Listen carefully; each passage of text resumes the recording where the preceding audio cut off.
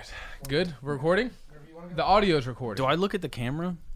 You can. Look at me, look at the camera, but whatever you do, make it feel forced as you go back and forth. Should I keep my hands on the table? You can do whatever you want to with your hands. Also, let's make sure that we get some brand recognition here. For this Polar brand. Hello. Hi. Welcome to the DC Podcast. My name is Sean DeMars, and you may have noticed that Russell has... I'm Russell. ...changed the way he looks substantially. Either that or the more likely explanation that Russell is not on this episode. Oh, hi. Russell very kindly, after our last episode that we did on building a platform and then giving it away, right, has allowed me, the co-assistant to the podcaster, take the lead on this one. And it's not going well. But hey, who are you? Eventually I'll get to talk. Yeah, it'll be you. My name is Grant Miller. Okay. What else would you like to know? Are you giving an 8th grade report? Yes. Okay. You are Grant Miller, and who are you? Why should anybody out there care what you have to say? Who are you? They shouldn't. Okay. I am an elder at 6th Avenue with Sean and Russell. Yeah. I'm also the, what would you call me? The music leader? Yeah. Worship pastor? I would Extraordinaire? not call you that. No, we don't do that. I would say extraordinaire. You're the music leader extraordinaire. Yeah. You are husband to? Allison. Okay. Father to? 4 children. Do I need to know their names? They don't need to know their names. Okay, I don't fine. think anybody cares about your kids' names. Okay. And you work doing something with Scientology at Dianetics. Scientology. That's what it is. I work for L. Ron Hubbard. Is he still alive? Yes. He is still alive, and he's in Bermuda with Tupac. Wonderful. This episode's going great so far. So basically, Grant, why are you here? Why are you on this podcast? Why have we chosen to kick the extremely good-looking and talented Russell Berger, who's sitting in the corner, by the way, off of the podcast in order to have you here on the podcast? I was just off work today, and you guys didn't. You were out of ideas. So. Okay. Shh. What are we going to talk about today? I believe we're going to talk about the theology of worship, or I guess the theology of music. Yeah. Music as a tool for worship. Yeah, in the gathering, in the life of the church. Yeah. So we have you here today because you do that so well in our church. Yeah. Thank you.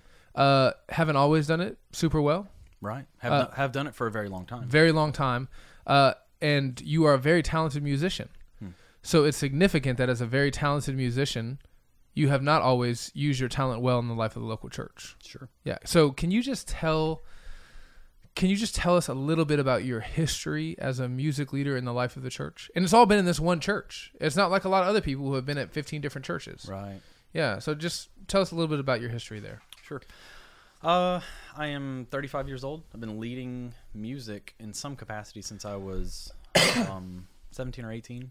Wow. Learned to play guitar when I was 14 or 15. Really enjoyed it. You know, it's something I'd kind of come home from school and do on my own for a couple hours, and just at some point got the opportunity to lead music, you know, I think for youth group. Okay. 17 or 18. Yeah. 19 or 20, the church needed someone to lead the music, and I was the guy. So you were the guy. Yeah. So you started leading music at 20 years old. Ish. Yeah. Ish. And how old are you now? 35. Wow. That's a long time. I just said that. You weren't even listening. I'm sorry. Yeah. You did say that. But I'm here to talk, not listen. That's fine. That's what keeps the podcast interesting. Okay. Your understanding of what you should do and how you should lead as a music leader has kind of transformed over time. Oh, yeah. So can you just kind of walk us through kind of the many different stages of music in the life of the church at 6th Avenue, and then maybe kind of use that as a framework for helping us understand your own evolution of thought on that matter? Sure. Yeah.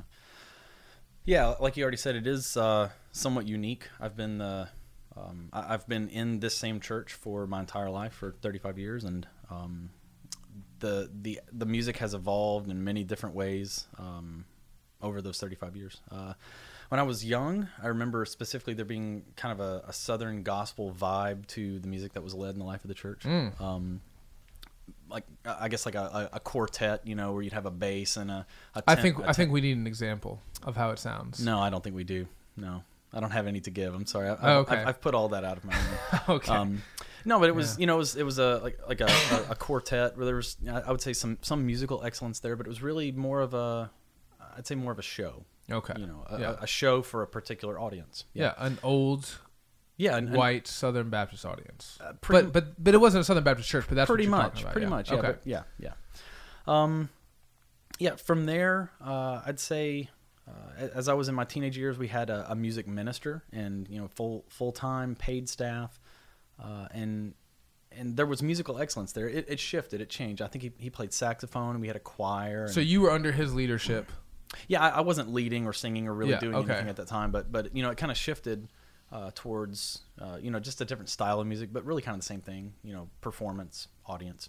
Okay, as a teenager, with the way that you guys did things, were you kind of just like, oh, this is killing me, this music is terrible, or was it just kind of what you were used to? You grew up in the church with that, so you kind of understood it? No, I remember feeling that way, and I also remember this was so in my early teenage years, it would have been mid-90s. This is where CCM was really kicking in. Okay. I definitely remember some of that kind of working its way. Trying to think of examples of songs.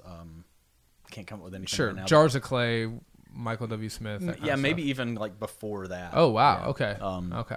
Yeah, so that sort of music was kind of working its way into the life of the church, and I remember singing some of those types of songs in youth group and stuff like that. And but anyway, so moving on, around the time that I was asked to lead music, it was really. I remember there being this sort of rift in the church where, which I think a lot of churches experienced during that time, where some people wanted kind of the old hymns and the old Southern gospel sort of thing, and then the younger folks in the church wanted the newer stuff, right? The CCM stuff at the time. And so it's me as like a 19, 20-year-old music leader trying to figure out how to navigate all that. Now, your music minister's gone. Yeah, at this point. What happened to him? I think just moved on. What tends to happen in churches, pastors move on, music ministers move on. Yeah. Okay, so that time he's focusing on performance, on excellence. Did you appreciate that at the time? Probably not. Okay. Yeah. So you assume this role, and there's division in the church over what kind of music, and you're 19. You don't know anything. Right. Division so much that we actually went multi-service for about a year. Bet you didn't know that. Did not know that. Yeah, kind of a reach back to the previous podcast, right? Yeah, the old reach back. Multi-service, where I was leading, I believe, the music in one of those. Yeah. Kind of the more modern. Yeah. Okay. And then someone else leading music in the other service where it's just hymns. But it wasn't you though. So you had co-music leaders. I think it's weird. This is all fuzzy. Right. I think it's all coming back to me. Well, it's all changed so much over time, right? And so did you have, Betty leading the older people in the first service, and you leading the younger people? Yeah, that's what it was. Yeah. All right. So your solution to this problem of disunity in the church was, let's cement the disunity. Let's build it structurally into the life of the church by having us meet together at two separate times, so we don't have to work through the issue. That's right. Okay. Yeah, we're going to have two churches meet in the same building. Older people, younger people. I see no problem. Right. But then that didn't last. Did not last. Why? Yeah. Long story. Okay. Church split. Okay. No need for two services anymore. Okay. Yeah, basically. Church comes back together. You're leading them. Then what happened? Yeah, and then so from there, kind of the philosophy of leading music was, do what do what feels right. Do what you think is, just lead how you want to lead. The style of music you want, the songs you want, just lead us how you want, and we'll just follow. Okay. Which, I mean, in some sense, there's something I appreciate about that. Sure. Kind of giving me the opportunity to lead as I saw fit. But at the same time, I'm 22, 23 years old at this point. I basically know nothing. Hadn't been discipled. No. Yeah. No. Maybe wasn't a Christian. Possibly not a Christian. Yeah. Yeah. Certainly weren't you. If you were like the youngest of babes in Christ. Oh yeah. Right. Yeah. Yeah. Absolutely. And just sort of, I know we're kind of belaboring this point, but moving on through that, just leading however I saw fit, and not really knowing what I was doing. Yeah. And no theology of worship. Absolutely not. No theology of how music, what the Bible says about how music should function in the life of the church. Right. Yeah. Okay. And from there, it was just, still a focus on musical excellence, but just louder is better. And, through all of this, I don't know if you guys see the running thread here, but it was performance oriented. Yeah. Musical excellence is good, but it was performance oriented, and very much, musicians on a stage, an audience, not really participating in that worship. Yeah. Yeah. Yeah. Okay. So then what happened? Not to give you too much credit, but then I met you. Okay. And you began discipling me quite a bit, and just kind of show me various things, music part of it, but then just discipling me in other ways. And but a part of that, showing me what the Bible says about how we worship in the gathering, how we sing together, and what that even is. Yeah, and I wasn't a pastor of the church at this time. No. So we met, Grant was, this is a whole nother story, but Grant basically most likely got saved sometime before and looked around the church where he had been for this whole time leading music and said, oh no, this is not good. Yeah.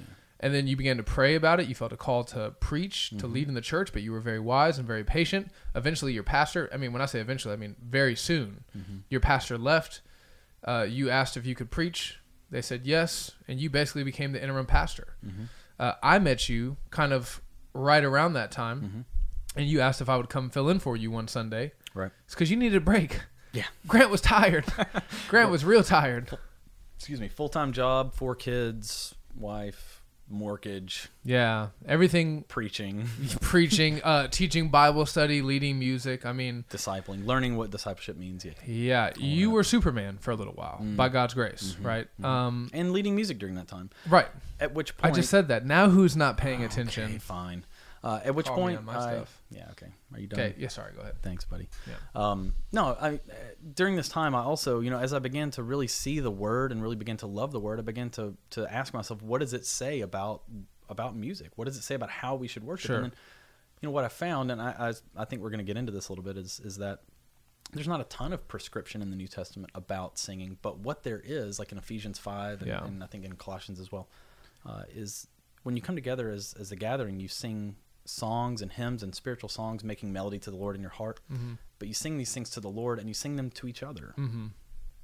That's pretty significant. It's really key. Yeah. Yeah, because everything in my life in observing and leading up to this point had been musical excellence, performance, and little to no focus on congregational singing and what that even meant. I didn't even really understand what that meant. Yeah. Yeah. So we got together after the first time I preached at your church. Maybe the second time. I don't know. I preached maybe 3 times before I was at the church. And one of the times we got together, and I, as gentle as I can possibly be with who I am, the brute of a human being I am, I said, hey, I got some things that might be able to, that you should maybe consider about how you guys do church, right? And one of the things that we talked about was music. And I still remember sitting across from you at Waffle House and just saying, brother, it was so loud that not only could I not hear other people, I couldn't hear myself sing, right? And, you were typical Grant. You were at first like, well, first of all, what do you mean? Like, I need you to further define. I was probably a little defensive. And then you were defensive, right? And part of the I need you to define is part of the definition, right? Like, I'm not being defensiveness. I'm not being defensive. I just want you to define. But just very quickly after that, you began to kind of reassess. I gave you a couple of scriptures. You read them. And then you immediately began to make changes. You couldn't stop the train immediately, right? I mean, it was a bullet train. Right. So you couldn't just lock the brakes on. Right. But I watched you over the course of the next 6 months try to slowly transform, undo some of the stuff that you had spent the last maybe 2 decades doing in the church. Right. How did people receive that? I don't know if you guys know this, but people don't like change most of the time. Yeah, that's right. Yeah. And I think people had gotten used to, it's kind of funny to think back on it. I think people had gotten used to the focus being on the performers. Yeah. And because you guys were really good. Yeah. And they're not being, it was amazing. There not being any expectation on the part of the congregation, So once you sort of peel back those layers and let's say, I show up with just a guitar and it's just me and a guitar. Yeah. Now you can hear everything. You can hear everything that everyone's doing, or you can hear everything that everyone's thinking. Right. And I remember those first few times that we really tried to dial back the volume just to start. And, I remember people being uncomfortable. Yeah. One of the favorite stories that I have is we have an elderly lady in our church who was very much opposed to the young, loud rock style music that you initiated into the church. But then she fell in love with it because it was done so well. And then eventually when you began to make changes, not towards we're not going back to where we were before, old Southern gospel, whatever. We just kind of tried to make it less performance oriented, more congregational, less loud, so on and so forth. She did not like that at all. Funny, yeah. Yeah, she had fallen in love with the concert venue now, right? Right. So we last place on earth we expected to have any opposition was from one of the older members of the church, right? Yeah. Okay, so but people didn't respond very well. Now, having said that, we made it through. Mm-hmm. Here we are, so many months later. You survived. Barely. No. You survived barely. And when I first came to the church, and I'm trying to like build a certain flavor into the culture of the church as far as music and worship goes. Yeah, and you're trying to gently navigate through change. Very gently. Like, and I know I probably made a bunch of mistakes, but you were there to help me, and you took a lot of that heat. But having said that, the singing in the congregation, after having spent 2 decades in a performance-oriented experience, and just other people who had come to the church maybe who hadn't been there before, if they were to go to any other church in town, they would get the same thing, right? So that's just kind of part of the Christian milieu, right? We did not sing at all. What's funny about that is I remember a lot of people telling, a lot of people built me up over time. We really love the music. We really love what you guys are doing. Yeah. We just love worshiping with you guys. And then when we peeled back those layers, what we found is that I don't think people were worshiping. Yeah. I think they were observing. Yeah. And they weren't really doing what the New Testament prescribes for us to do when we come together. Yeah. So how did we tackle, not just you and me, but just the elders in the church in general, how did we tackle that issue of trying to get people to sing? Lead by example. Yeah. Yeah. I think you and a few others that really understood what it means for a congregation to come together and sing. I think you guys did a really good job of just leading from the front. Okay. You'll say it yourself. You don't have a good singing voice, right? You're mostly tone deaf, right? Mostly, entirely, yeah. But every Sunday morning when we begin to sing, you will stand at the front and you will sing at the top of your lungs, right? Yeah. And you are... Much to the chagrin of the people next to me. That's right. And Grant on stage, he's like... But what you're doing is you're first of all, you're worshiping, I think, as the New Testament prescribes us to do. I'm not just up there thinking, oh, I'm going to show these people how to sing. But at the same time, you really are. You're showing a congregation, look, folks, you may be able to sing really well. You may not be able to sing at all. Either way, it's okay. This is what we're called to do. The Bible doesn't say sing really loudly songs to one another. If you can sing well, and if you can't, then be quiet. No, it says everybody come together and sing together. Yeah. And I think you and several others did a really good job of just leading from the front. Yeah. So we did that. We spent a lot of time teaching. Yeah. We spent a lot of time teaching. We spent a lot of time talking to people and just saying like, hey, look at these verses. And when I say these verses, I don't just mean Colossians and Ephesians. I mean, like, if you, like a third of the Psalms are just saying, hey, look at who God is. Look at what God has done to save you.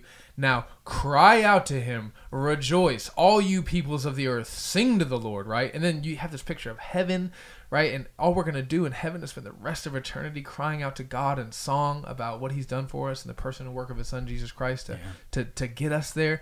And our only response is to cry out and sing. We didn't convince everybody with that argument, but I think the vast majority of the people, even people who don't like to sing, people like me who are not naturally inclined to sing, really saw what God's word had to say about it. And there was just a lot of humility and repentance on that front. And I think that really helped us to make progress. Yeah. And so we had a visitor last week in our service, a musician, in fact. And did he talk to you or Russell after the service? Russell. He talked to Russell after the service. And do you remember the main compliment that he paid Russell about the church? Yeah, I believe it was that he could hear the congregation singing. He could hear the people singing. He was impressed by the congregational singing of the church. Our congregation of 30 people. Yeah, and listen, I'm not trying to pat us on the back and say we're doing it perfectly right. It's just an illustration to say it's significant that a guy came into a room with 30 people singing their hearts out, and he was moved by it. He was impressed by it. Yeah. I spent the night before at a particular engagement where there were 200 people in a room, and they were a third as loud as us. Their hearts weren't in it, And so I think what's significant when you come into our church or any church that has a theology of congregational singing is that they've learned to rightly understand the role of music in the act of worship. Right. Yeah.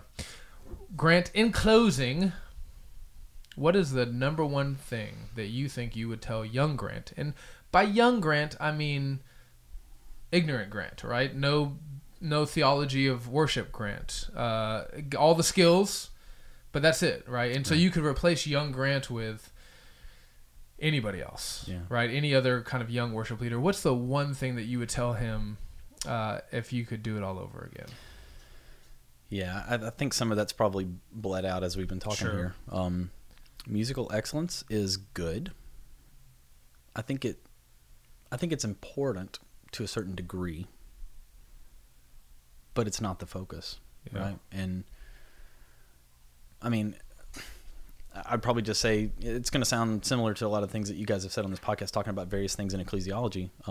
That it's not a stage with performers. It's not an audience. It's a church made up of people all coming together, all singing together with one voice. With one voice, yeah. And if I could go back and tell younger Grant 15 years ago, I would just say that musical excellence is good, but stop putting your focus on that. And focus on what you can do to get the people to sing. Yeah. And I think if you're a worship leader listening to this and you, or you're part of a church that does some of the things that we've done in the past, I think erroneously, singing, the music's way too loud and we're not really singing, worshiping together. And we have churches like that, and there's churches like that everywhere. I think what I would say, if you're a worship leader, then and you're thinking about this, and maybe you're thinking about this for the first time, maybe I'm leading and I'm leading maybe what you observe now as poorly. I think what I would recommend is just pray about this and consider what the scriptures say, and then do what you can to just slowly, gently try to change the culture of how people sing in your church. If you're part of a church where this is happening, I mean, there's probably some other issues there in the ecclesiology, but I would say, if this is your church and you're I don't want to say stuck, but you're going to stay in this church.